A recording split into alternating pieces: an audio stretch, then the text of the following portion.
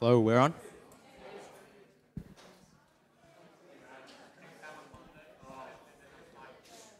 Andy, we good? Sweet, we're good. Are you guys good? All good? All right, showtime. Well, good morning, everybody. It's great to see you all here today for today's service. If you're outside, please come in. Please feel free to take a seat, preferably at the front. I do not bite, but it really helps me to lead. Again, a warm welcome to everyone that's here.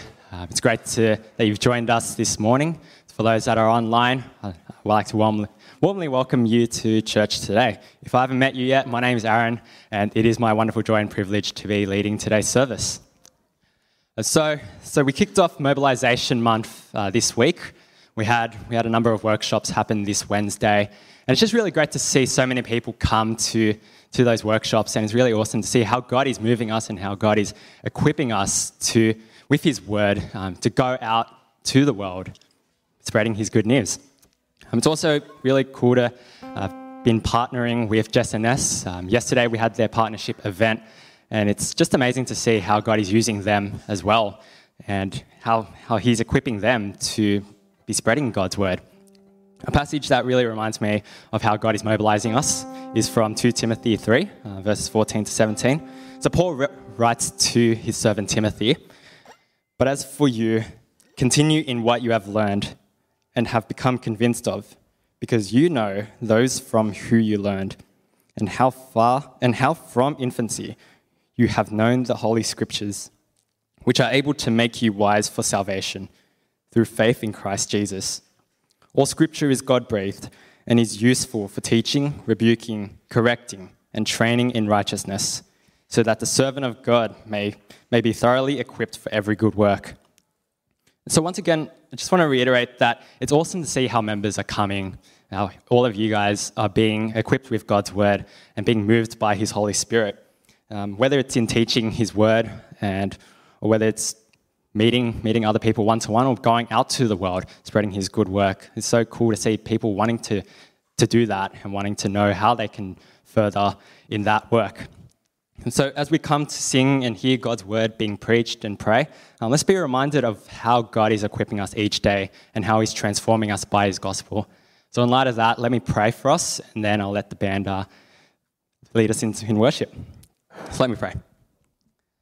Father God, we give you thanks for you and for your Son, Jesus. Thank you, Lord, that you've given us your word to go out and to preach and to help us teach your word.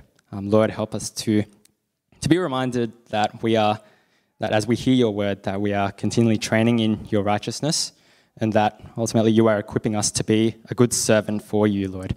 And we pray for all these things in your Son's name. Amen. And so please stand, and the band will lead us in our first song.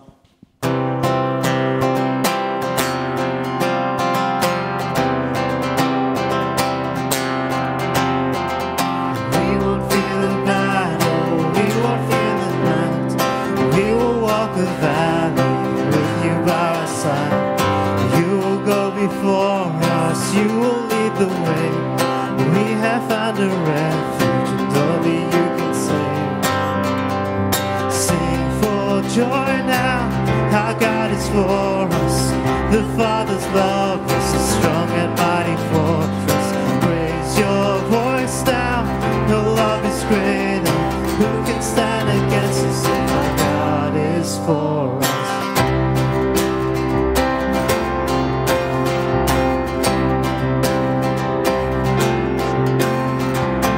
Even when I stumble, even when I fall, even when I turn, still your love is sure. You will not abandon, you will not forsake. You will cheer me on, never-ending grace. Sing for joy now, how God is for us. The Father's love is a strong and mighty fortress. Raise your voice now, your love is greater. Who can stand against us if our God is for us?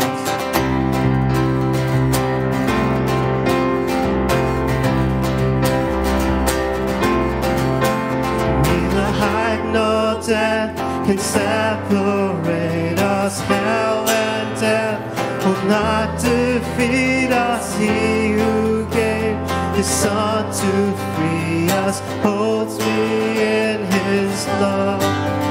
Neither height nor depth can separate us. Hell and death will not defeat us. He who gave His Son to free us holds me in His love.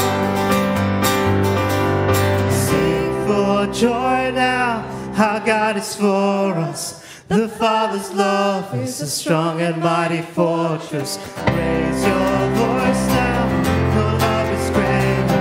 Who can stand against us if our God is for us? Sing for joy now, our God is for us. The Father's love is a strong and mighty fortress. Raise your voice now, your love is greater. Who can stand against us if our God is for us?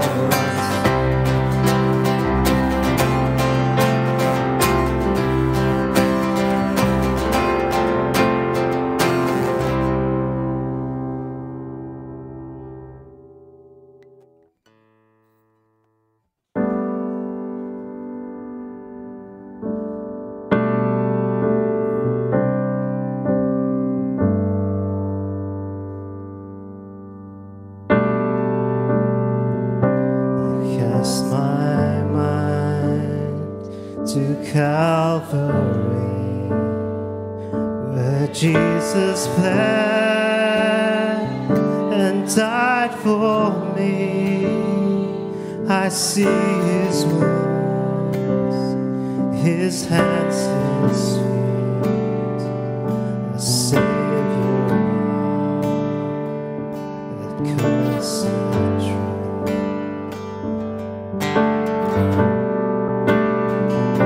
His body bound and drenched in tears, they laid Him down in Joseph's tomb. The entrance sealed by heavy stone.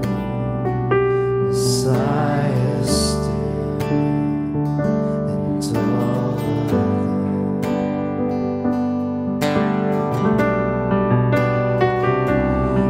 Oh, praise the name of the Lord our God. Oh, praise His name forevermore. For endless days we will sing Your praise, oh Lord our God.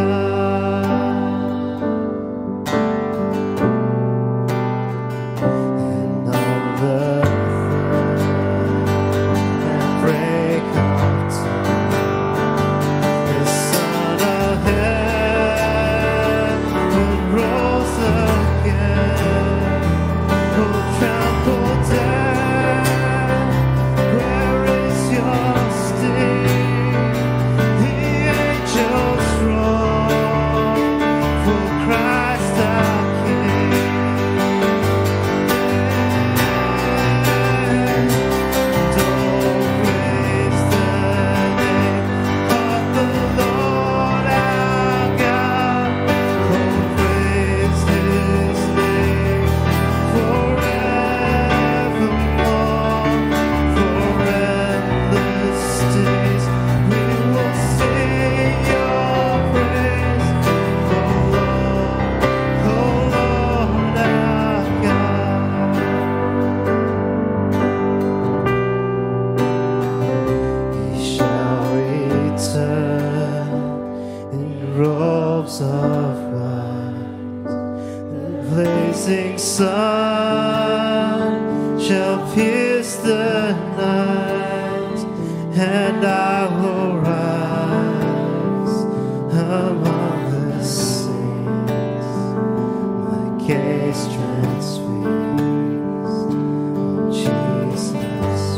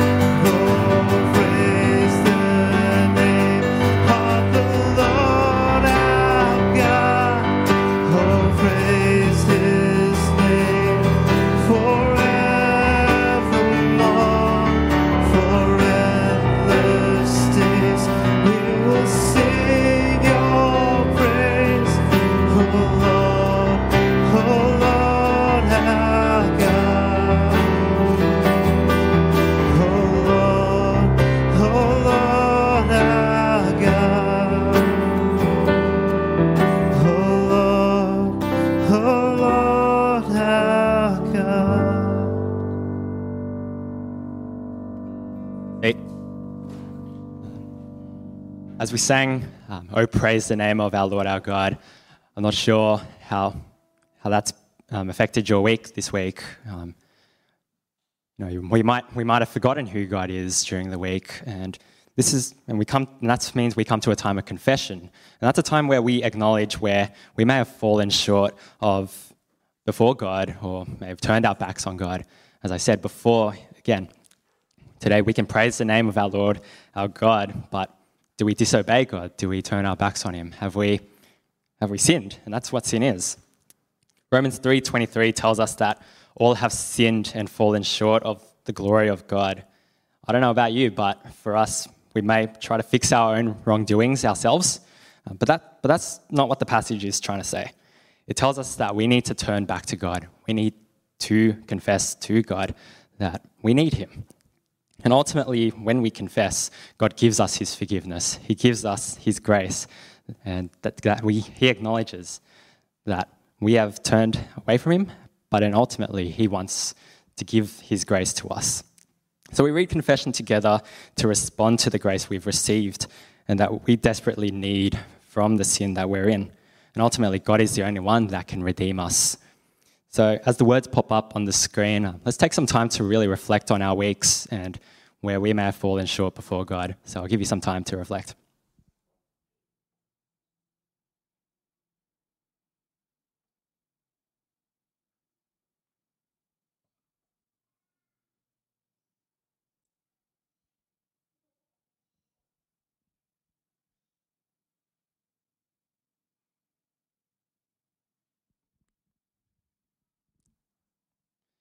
If you feel comfortable with me, why don't you read the words of the confession with me? Most merciful God, we humbly admit that we need your help. We confess that we have wandered from your way. We have done wrong, and we have failed to do what is right. You alone can save us. Have mercy on us, wipe out our sins, and teach us to forgive others. Bring forth in us the fruit of the Spirit, that we may live as disciples of Christ. This we ask in the name of Jesus, our Saviour. Amen. So church, in light of reading the confession, let's stand and be reminded of how God's grace has changed us. So I'll let the band lead us again in song, so please stand.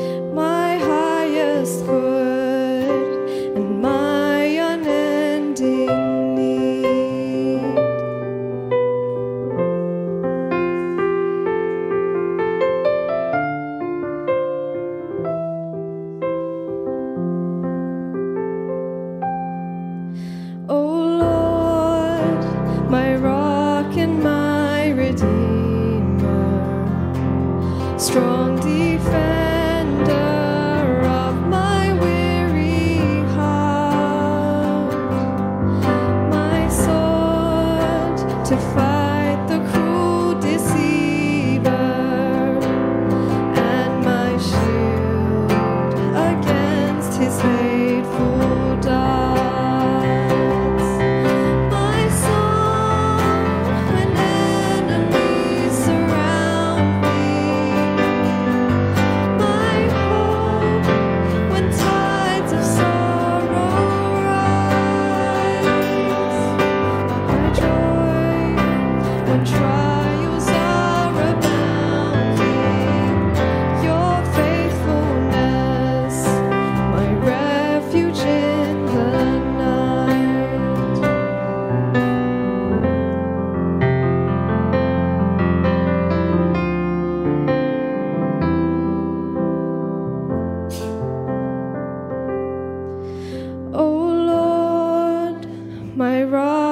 and my Redeemer, gracious Saviour of my ruined life, my guilt and cross laid on your shoulders.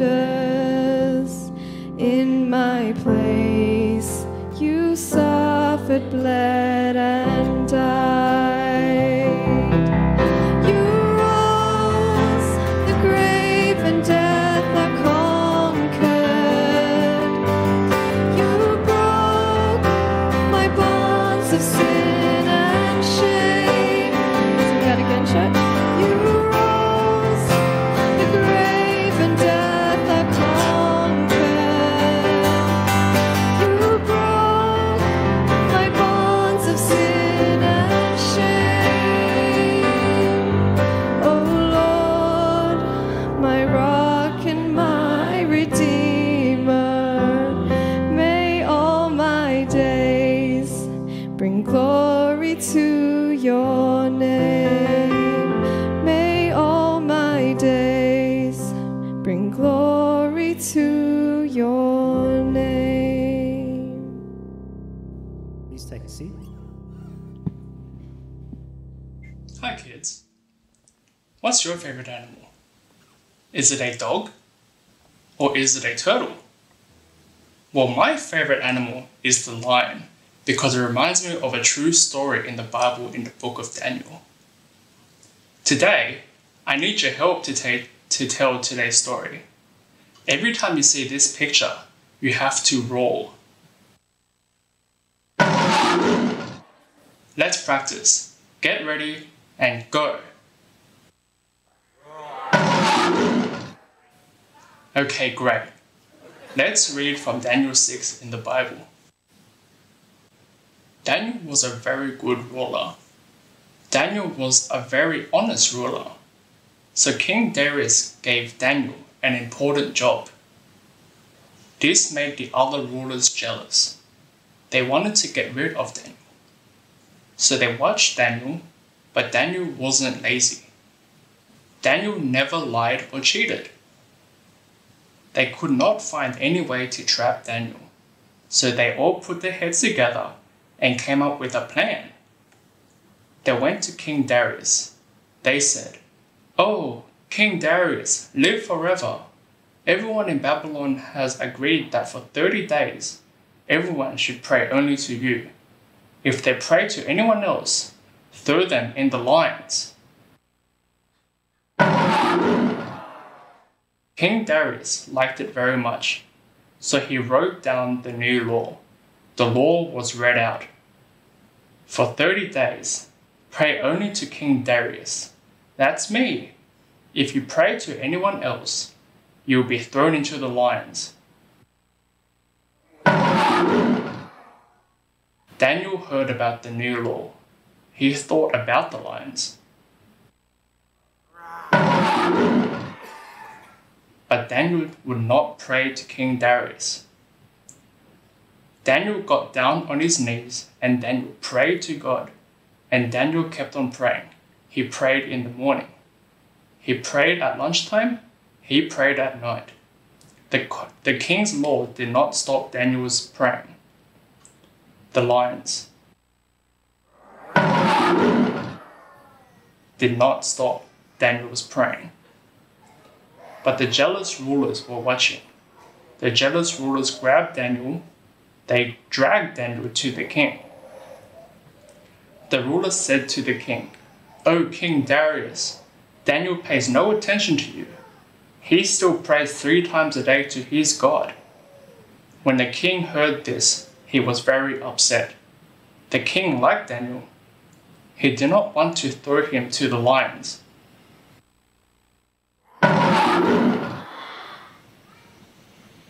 But there was no way he could change the law. The law was the law. The king said to Daniel, "May your God save you." So Daniel was taken out, and Daniel was thrown into the lion's den.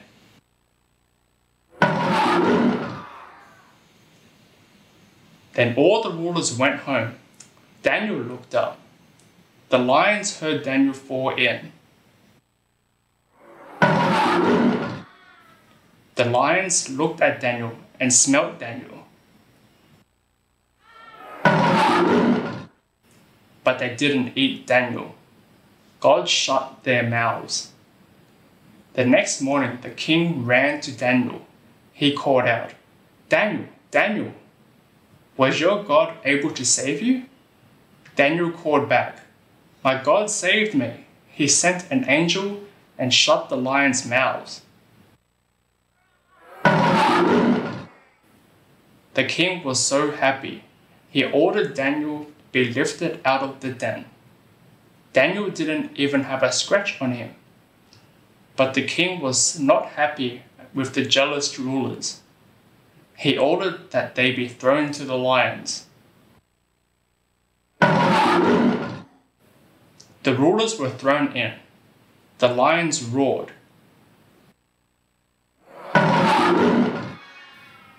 The rulers died. Then Darius said, "Daniel's God is the living God. Daniel's God is the one who saves. He has saved Daniel from the lions."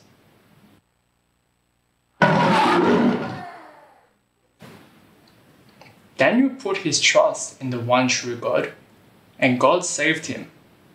Children, put your trust in the one true God, and He will save you. He is the God and Father of our Lord Jesus. He has saved us from everything we need to be saved from. All right, well, hope you all learnt something from the talk. And yeah, no, it was really cool to see everyone interact with that, with all the lions, and hopefully the lions weren't too scary. And I didn't know that Anton's favourite animal was the lion. I thought it was something else. Oops. All right, well, anyways, if you've just come in today, I would like to warmly welcome you to church. My name is Aaron, and yeah, it's so good to see you all here today.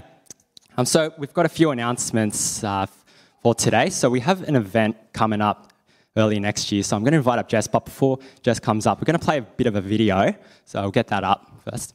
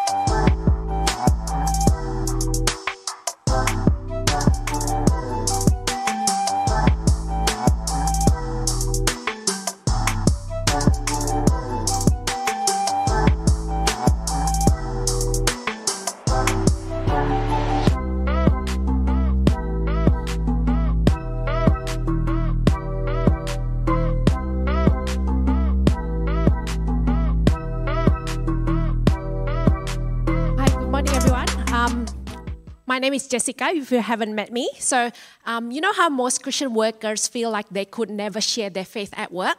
So I work at CD Bible Forum, and I guide workers to be able to share Jesus with their colleagues. The last couple of years have been really disrupting the way we work.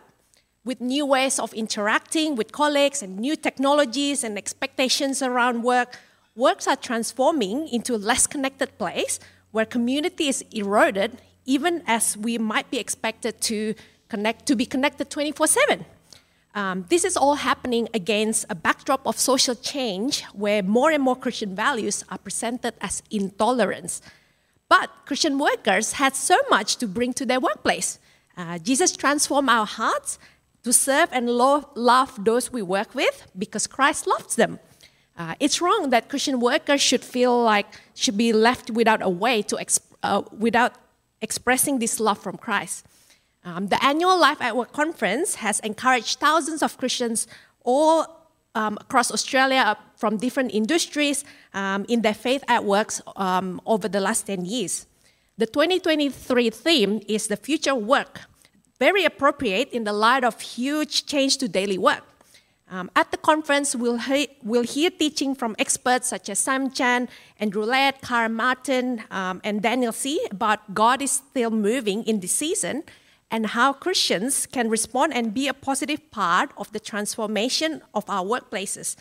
The teaching and testimonies will equip and encourage you to be confident and to live as a Christian in this new working environment and share Jesus with your colleagues. So easy steps. Firstly, go to cdbibleforum.org/life-at-work conference. 2, register for the conference. And 3, join SWAC watch party on Saturday, 18th February at 11 a.m. The early bird ticket costs $25, and after 30th of November, it will become $40. So save $15 and register. You'll be sent all you need for the conference the week beforehand. So all you need to do is turn up to the event and to the watch party. If you can't attend the watch party, you can follow the live stream from home. At CD Bible Forum, we don't want any Christian workers to feel exhausted and left behind by the changes to the workplace. We don't want any Christian to feel like they have to hide their faith or leave their faith at the door. We know with the right support and encouragement, Christians can be confident in their faith at work and capable of navigating these changes and being a light in the workplace. So register now at cdbibleforum.org/life-at-work conference, and we'll send you the link to your CG leaders as well. Thank you. All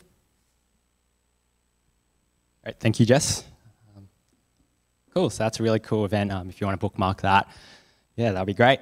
Just the next announcement. So next Sunday, again, is our badminton table tennis afternoon.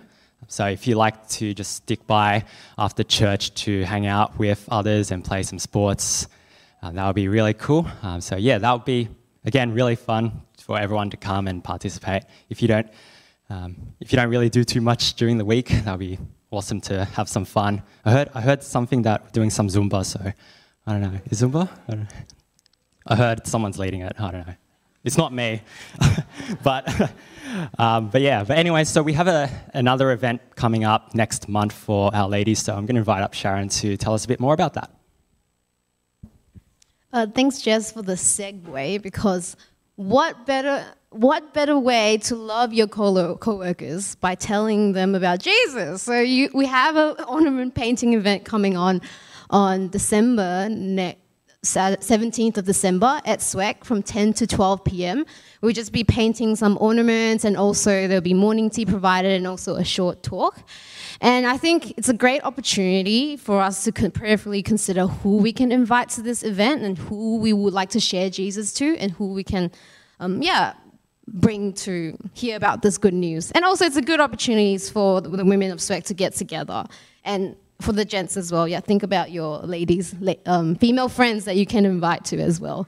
And reach out if you have any questions, but we would appreciate if you could sign up at go.swag.org.au/Christmas.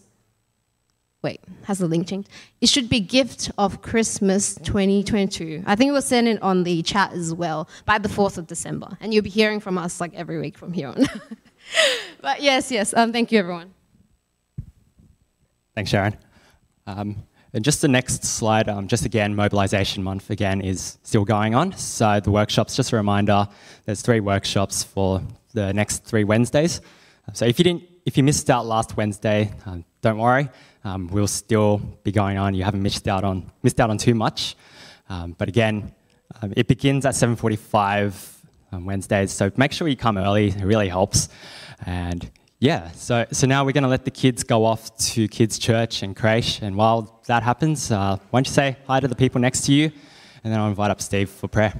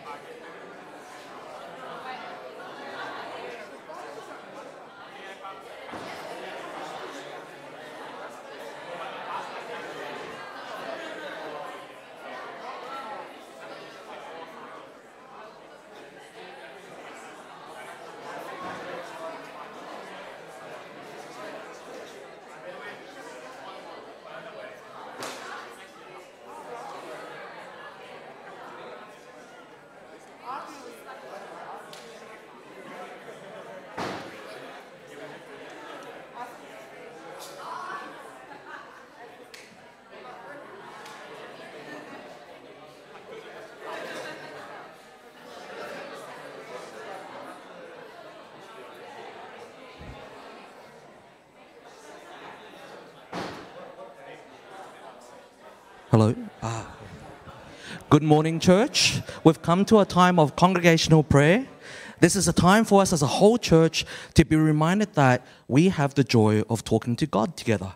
So let us use set our hearts and minds to talk to God as God desires to hear from us as a church. So friends, let us pray. O Lord God, Father in heaven, we gather here today knowing you are the creator of the universe.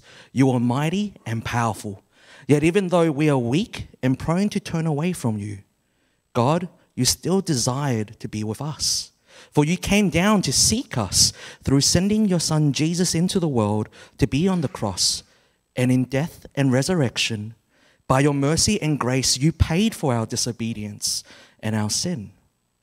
Thank you, God, for saving us and giving us a new life with you, so we may have full assurance as we gather here now as a church to praise you, O prayer-hearing God. O Lord God, we lift in prayer for Chandai as they travel back into the mission field. We pray for safety and comfort on their flight. We think especially of their 2 little kids, that, Lord, may you protect them. We give thanks to them as a family as they model what a heart for mission looks like. The sacrifices they make in order to bring your living word of Jesus to a country that so needs your word for peace. We pray as a church body that as they go, may we hold them with joy and celebration, knowing Chandai are our partners and an extension of our church body. O Lord God, we lift to you the mobilization month. We give thanks to those who attended our first week of workshops. And we continue to lift our 6 strand leaders, Vanessa, Matt, Jessica, Jeremy, Jamin, and Marshall in prayer as they prepare for the next 3 weeks. We pray that, Lord God, you would fill our congregation, our church, through the Spirit to have a desire to come to these workshops, wanting to be trained up to serve you, to serve each other, and to serve those who have yet to hear your word. O Lord God, we think of those in our church who are in need right now, for those who are healing from illness, to those reminded of loved ones that have passed, to facing struggles in relationships and marriages, to coming to a low point in life. Lord, give us healing. Give us peace through the Spirit with renewed confidence in you, Lord, and overwhelm us with the confidence of belonging to your wider family of yours, Lord, with a thankfulness as we gather with brothers and sisters in worship, prayer, and to receive your living word preached to us. Grow in us a care to reach each other and speak your mercy and grace to one another. Comfort us, Lord. Lord, we thank you that you are a prayer-hearing God. Help us to keep rejoicing in hope, be patient in affliction, and be persistent in prayer. In your holy name, Jesus Christ, and we say, Amen. Amen.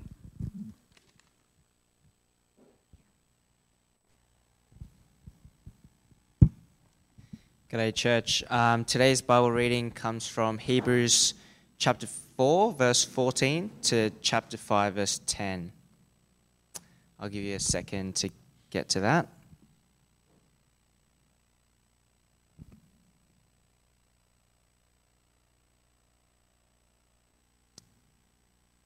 Verse 14.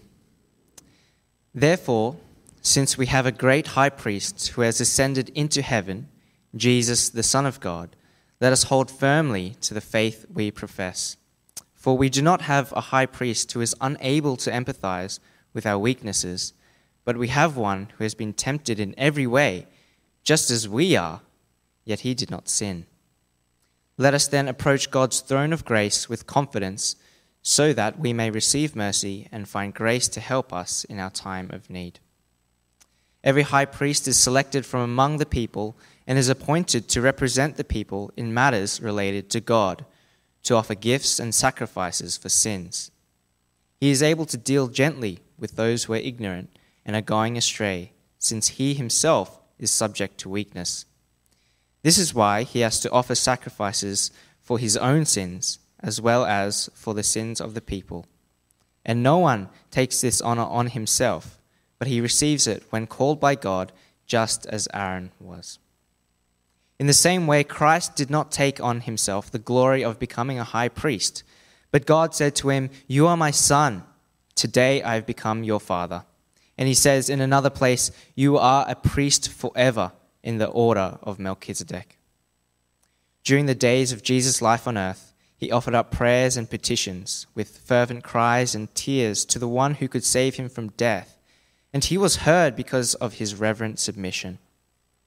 Son though he was, he learned obedience from what he suffered, and, once made perfect, he became the source of eternal salvation for all who obey him, and was designated by God to be high priest in the order of Melchizedek. This is the word of the Lord.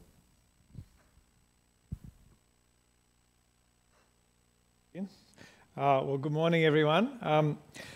As you have noted, we're coming back to Hebrews, which we've been out of for a while. So a bit of a change in gear after the wild and woolly adventures of Judges. Let's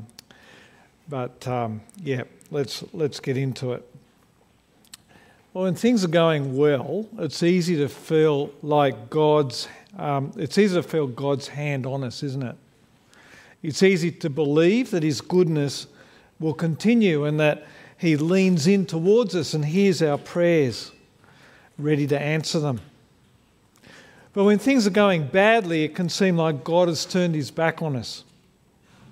It can be hard to believe that our prayers make it past the ceiling.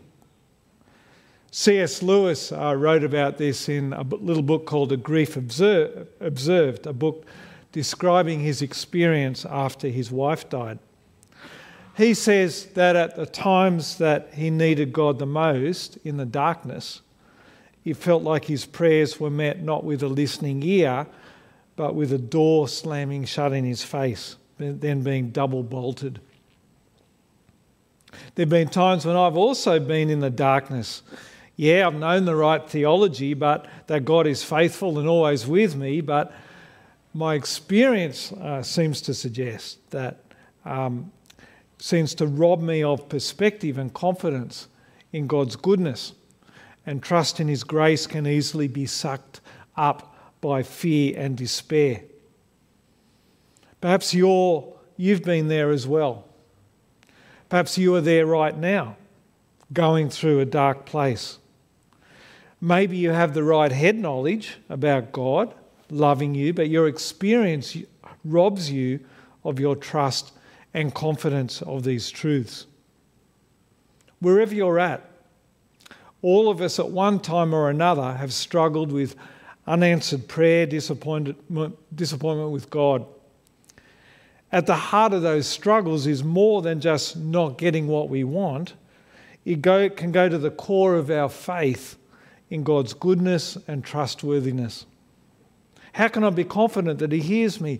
How can I know that he cares about me? Well, friends, today's passage gives us the answer. It tells us that we can know that God listens to us and understands us and cares about our struggles because Jesus is our high priest. He sympathises with us because he's fully human, just like us. But he's also able to save us because he is God's Son. He made the perfect sacrifice out of his own life to pay for our sins. Well, let's pray. Father God, we thank you for this wonderful passage of Scripture. We thank you for the news that Jesus is a great high priest, like in some ways, but then unlike in other ways, the human high priests. Thank you that Jesus alone can save us because of who he is and the sacrifice that he made. And we pray that you will give us ears to hear that today. In Jesus' name, amen. Well, as I said, it's been a little while since we've been in the book of Hebrews. Let's just do a quick recap to orient ourselves about where the book is going. The first few chapters, you may remember, is about the idea of Jesus being greater than everything and everyone who came before. He is greater than the angels. He is greater than Moses because he is God's son. And here we find out that he is greater than the other human high priests. Again, because he is the Son of God. And he is greater because as God's Son, he is with God. In fact, he is God. He is in heaven at the same time as he is fully human. Well, let's get into our passage. Clicker's not working. There we go.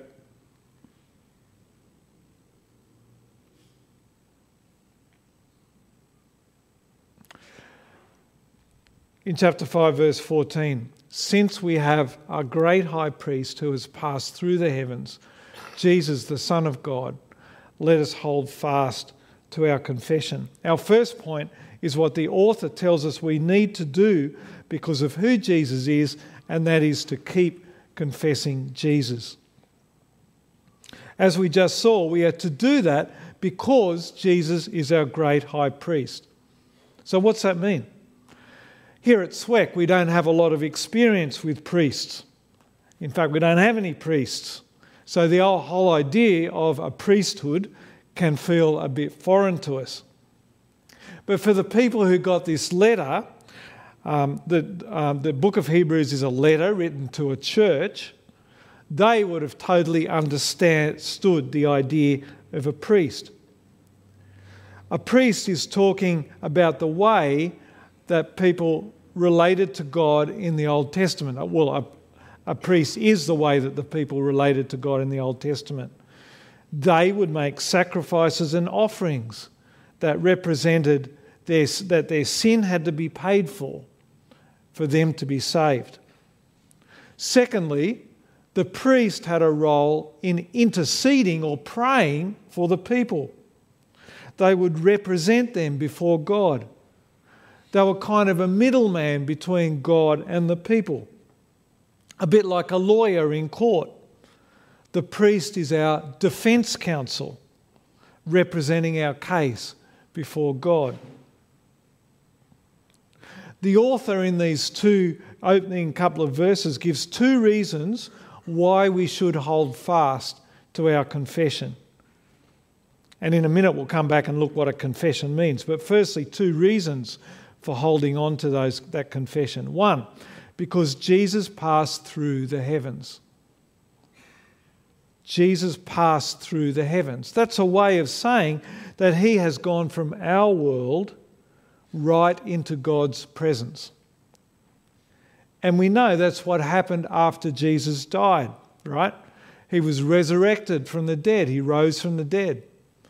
And then shortly after that, he ascended into heaven. That means he came back to life on earth and then later ascended to be with God the Father, to be at the right hand of God.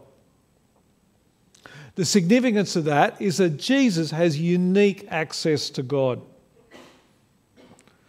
Remember that a priest's job is to represent the people to God. A normal human high priest can only do that from a distance because they themselves are human, stuck here on earth with a great chasm between themselves and God. But Jesus is with God, ruling the whole creation with him. He is uniquely positioned to represent us to God the Father because he himself is God the Son. So much better than any earthly high priest could. It's a little bit like in the book of Esther. I don't know if you know the story, but basically the Jewish people in the book of Esther are in mortal danger of being wiped out by a vindictive royal official called Haman. Queen Esther, the king's favourite wife, is herself a Jew.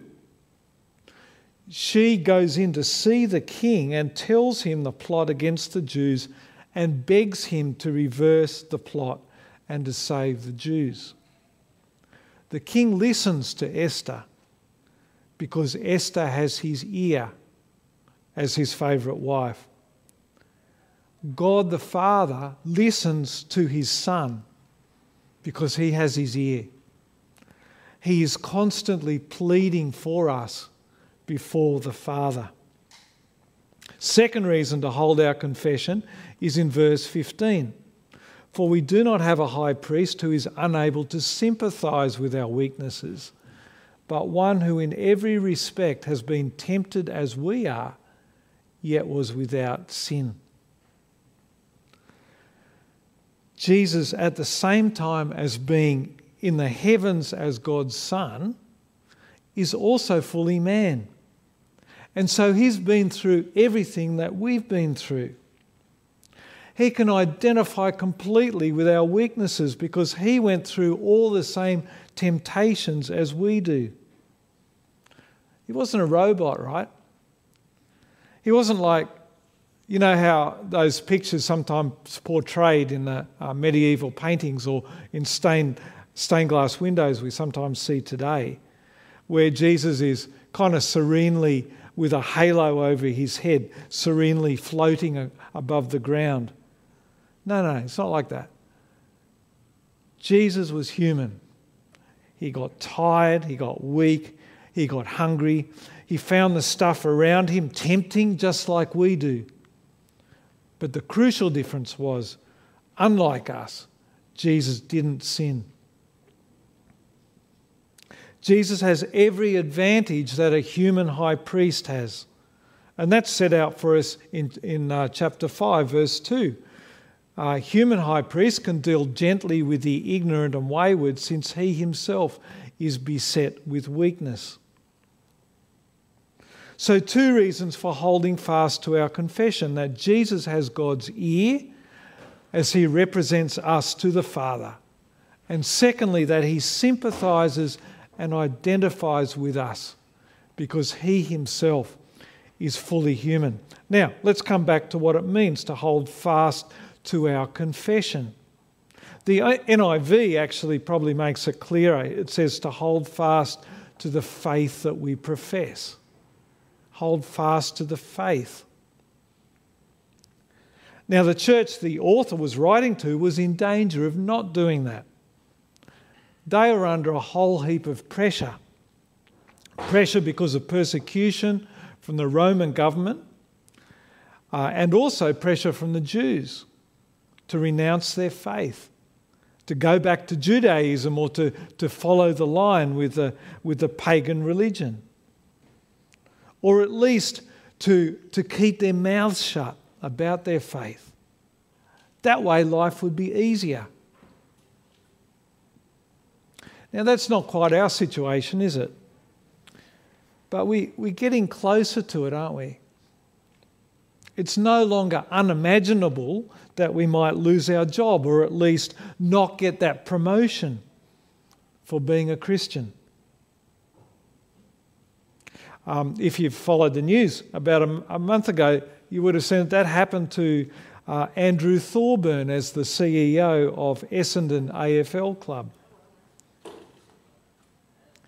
But perhaps more likely, the thing that we might more likely face is opposition or ridicule for our beliefs at work or at uni or even from our own family.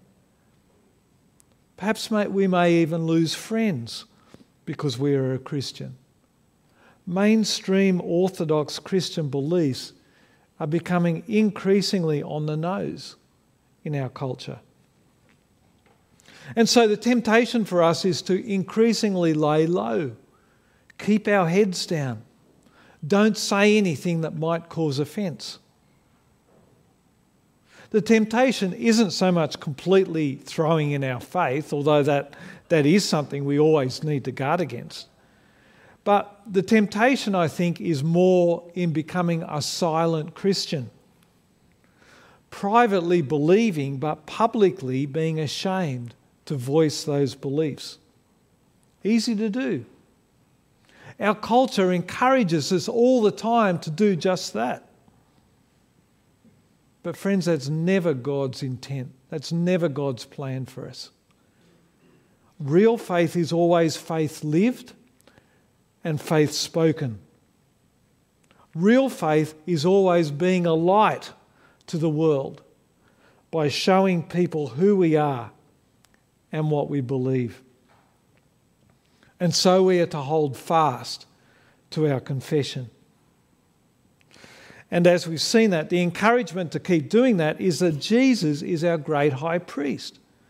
We can be confident that as we speak about him, he is in our corner. He is pleading for us. He has his Father's ear. God listens to him. And Jesus is always on our side. And secondly, we can be comforted as we open our mouths about Jesus. As we fear being isolated and ridiculed or friendless because of our beliefs, we can know that in Jesus we have a true friend who sympathises with what we're going through. He understands our weakness. He understands our temptations. He is with us. In the light of all these truths about Jesus, being a high priest in heaven with God who also came to earth as a man, the author goes on to give us a second command, a second response, and that's our second point, to come to the throne with confidence. Come to the throne with confidence. It's there in verse 16 of chapter 5. Let us then with confidence draw near to the throne of grace, that we may receive mercy and find grace to help in time of need. Holding fast to our confession is about what we say to the world about our faith. Now the writer is moving from our public declarations, what we say in public, to how we speak to God in private, in prayer. And we can pray confidently that God hears us. Not because we are good, not because we have any reason to be confident in ourselves, not because we believe the right things, not because God is pretty pleased with us because we do a lot of stuff for him. That would be arrogance. No, our confidence isn't in ourselves, but it's in Jesus. We can be confident that we receive mercy and grace when we need it. And mercy and grace are exactly what we need because we can't be confident in ourselves. In fact, the whole message of the Bible is that we are lost, broken, sinful, and cut off from God. Mercy and grace are what God needed to give us. How he needed to intervene so that he could draw us to his throne. And it's through Jesus that he did that. And we'll come back to that, how he did that in our third point. I said at the beginning how often it's in the dark times that we feel like God is at his most distant. That our prayers may feel like they're bouncing off the ceiling. But what these verses assure us is that that feeling of distance is not the reality. Because the reality is that God's throne is a throne of grace. He longs for us to cry out to him in our time of need. And he promises that we have open access to draw near to him when we need it. Because Jesus is our great high priest. Because he intercedes constantly to God for us. And God always listens to those prayers. And so we can be confident, friends, because as we saw, Jesus sympathises with us and deals gently with us. He has been there. He has been through it all before. But actually, more than that. Because what Jesus went through was a suffering greater than we'll ever experience. Because he took on the weight of our sin. And that brings us to our third point. He did that so that he could be a perfect Saviour for us. All the human high priests who came before him experienced weakness just by being human. As it says in chapter 5, verse 2, we looked at a moment ago, that's what enabled the high priest to be able to deal gently with the ignorant and wayward, because they themselves were ignorant and wayward. But Jesus' suffering was of a different order, a different level, for a different reason. Have a look at verse 7. Chapter 5, verse 7. In the days of his flesh, Jesus offered up prayers and supplications with loud cries and tears to him who was able to save him from death. And he was heard because of his reverence. God was able to save Jesus from death, but he chose not to. Jesus could have escaped death, but he chose not to. In the Garden of Gethsemane, Jesus cried out, "If it's possible to take this cup from me," meaning the death that he was about to go through. But then he prayed, "Yet not my will, but yours be done." Jesus suffered not because of human weakness, but because he chose to take on weakness by dying on the cross.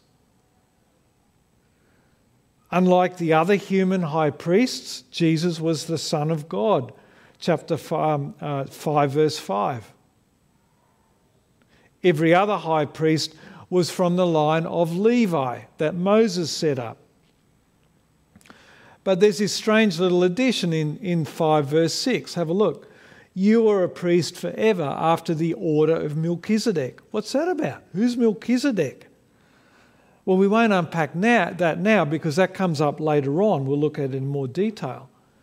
But just for now, what it tells us is that Jesus is different from a totally new and different order of priests. And what does Jesus being different mean? It's there in verse 9. And being made perfect, he became the source of eternal salvation to all who obey him. You see, the other human high priests could never do that.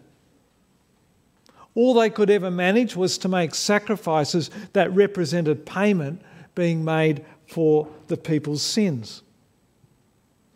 And as it says in verse 3, they needed to do that for themselves as well as the people they represented, because they also were sinners. But what Jesus did was totally different. He made a sacrifice, but instead of being a bull or a sheep, he sacrificed his own body. The animal sacrifices had a definite use-by date. They had to be made time and time again to be effective. But notice that Jesus' sacrifice brings eternal salvation. He only needed to do it once, and what he did lasted for all time. And his blood paid the price for your sin and mine. It paid for every sin, past, present, and future. There's no use-by date on what Jesus did. And there's nothing that we can add to it. There's nothing we can add to what Jesus did. Friends, that's the gospel. That's the good news that makes Christianity unique. And the truth of Jesus' salvation feeds back to provide the solid rock that is the foundation for our first 2 points. Remember the 2 commands that are given. We are told to hold fast to the confession of Jesus, the Son of God, dying for us, because that is our faith. Everything else hangs off that. And it's also the basis for the confidence that God hears us and draws near to us.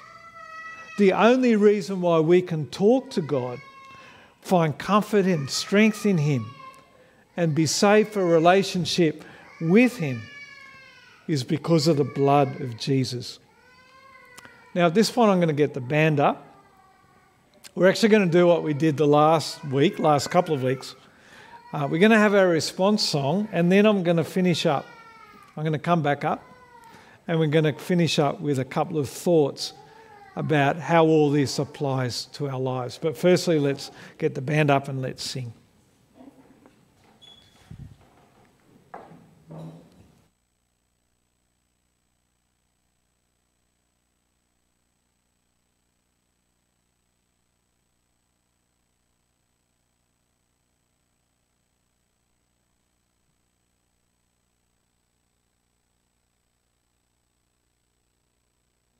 Church, as we sing this song about, seeing how Jesus is the perfect sacrifice.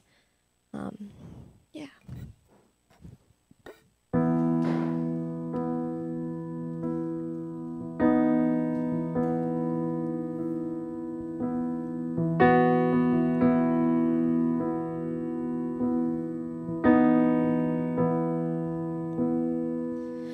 When I survey the wondrous cross on which the Prince of Glory died, my richest gain I count but loss and pour contempt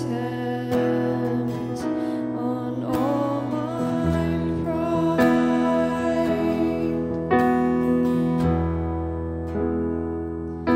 Forbidden Lord, that I should boast, save in the death of Christ my God. All the vain things that charm me most, I sacrifice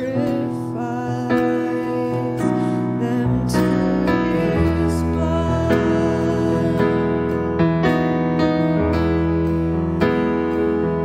See from His hand, His hands, His feet, sorrow and love flow mingled down. Did as such love and sorrow meet, all thoughts compose, so rich a crown, were the whole realm of nature mine, that were and far too small, love so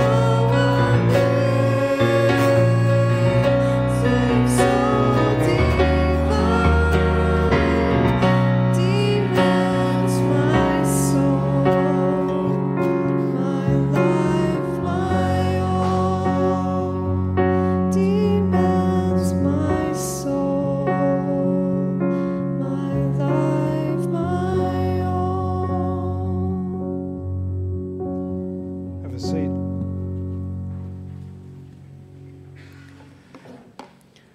So I want to try to bring things home by looking at how Jesus being a great high priest answers our struggles in two areas. One is area of feeling guilt and shame, and secondly, feeling fear and anxiety.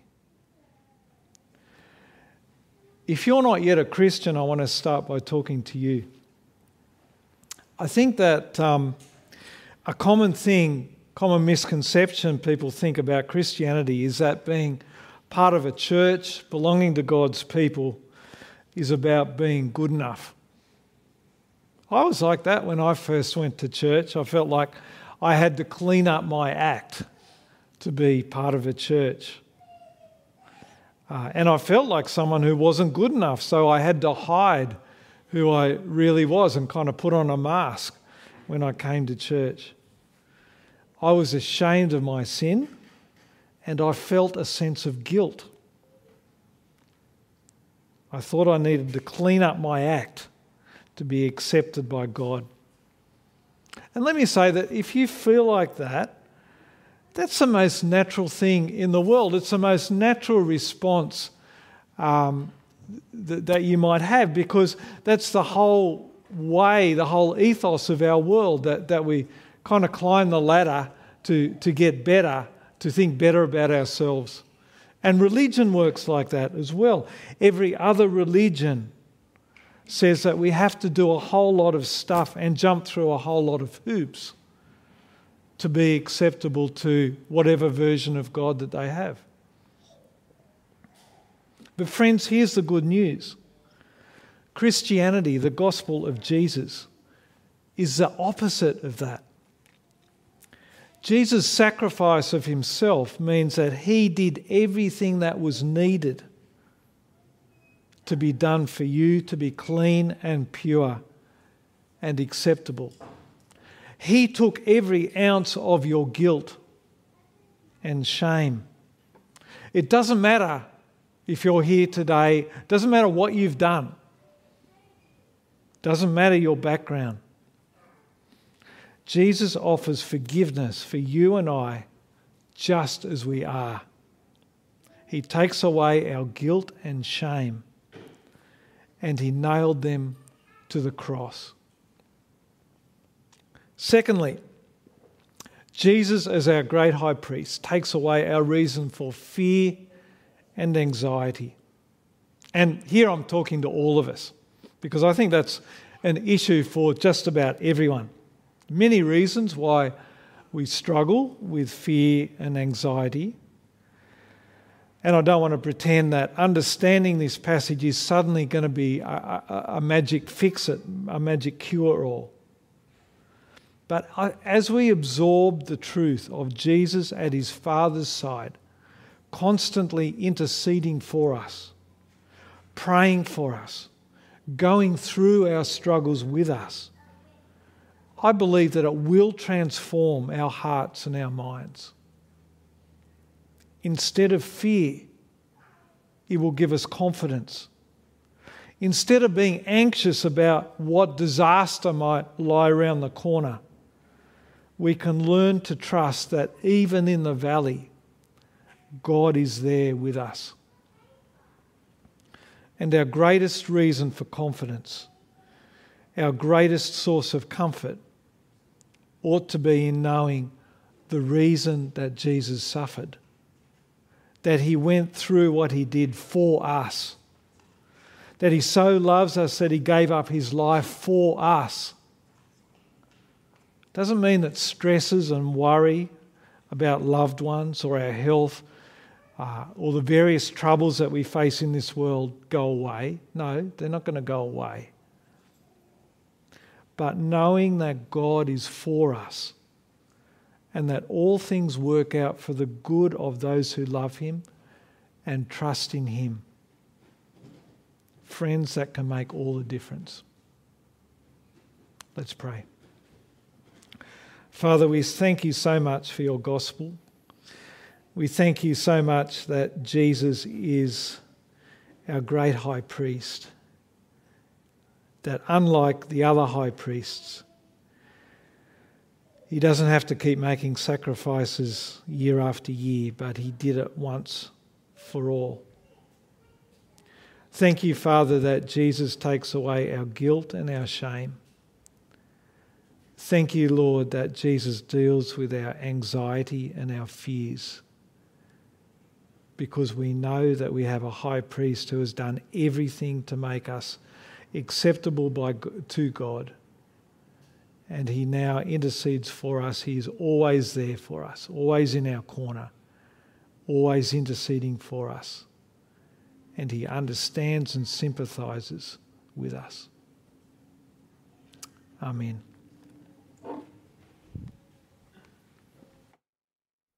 Thank you, Marshall. Thank you, Marshall, for delivering us God's word to us. Just one of the analogies that Marshall used was this whole idea about having a mask. And honestly, I can relate to that because I remember coming to church and having this mask on and pretending to be good and having to do all this stuff in order that God will acknowledge that. But ultimately, that's not what it is. God calls us to come as we are, whether we're struggling in things, or it doesn't matter about what background you are, as what Marshall said. God calls us as we are so that He's given us Jesus, no matter who you are, and we can delight in that, in His amazing salvation. And yeah, it's cool to know that, we acknowledge that there are priests that do make those sacrifices, and those are temporary. But ultimately, God has given us an eternal sacrifice. He's given us Jesus so that we can have that salvation and we can delight in Him. So church, be reminded of that and remain in that confidence that Jesus has taken us and taken our sins once and for all. And it's appropriate that we conclude today's service by reading out the blessing. So this blessing comes from Numbers, so please join me as I read the blessing out to you. The Lord bless you and keep you. The Lord make His face shine on you and be gracious to you. The Lord turn His face towards you and give you peace. And the blessing of God Almighty, the Father, the Son, and the Holy Spirit be among you and remain with you always. Amen. And thanks everyone, and God bless.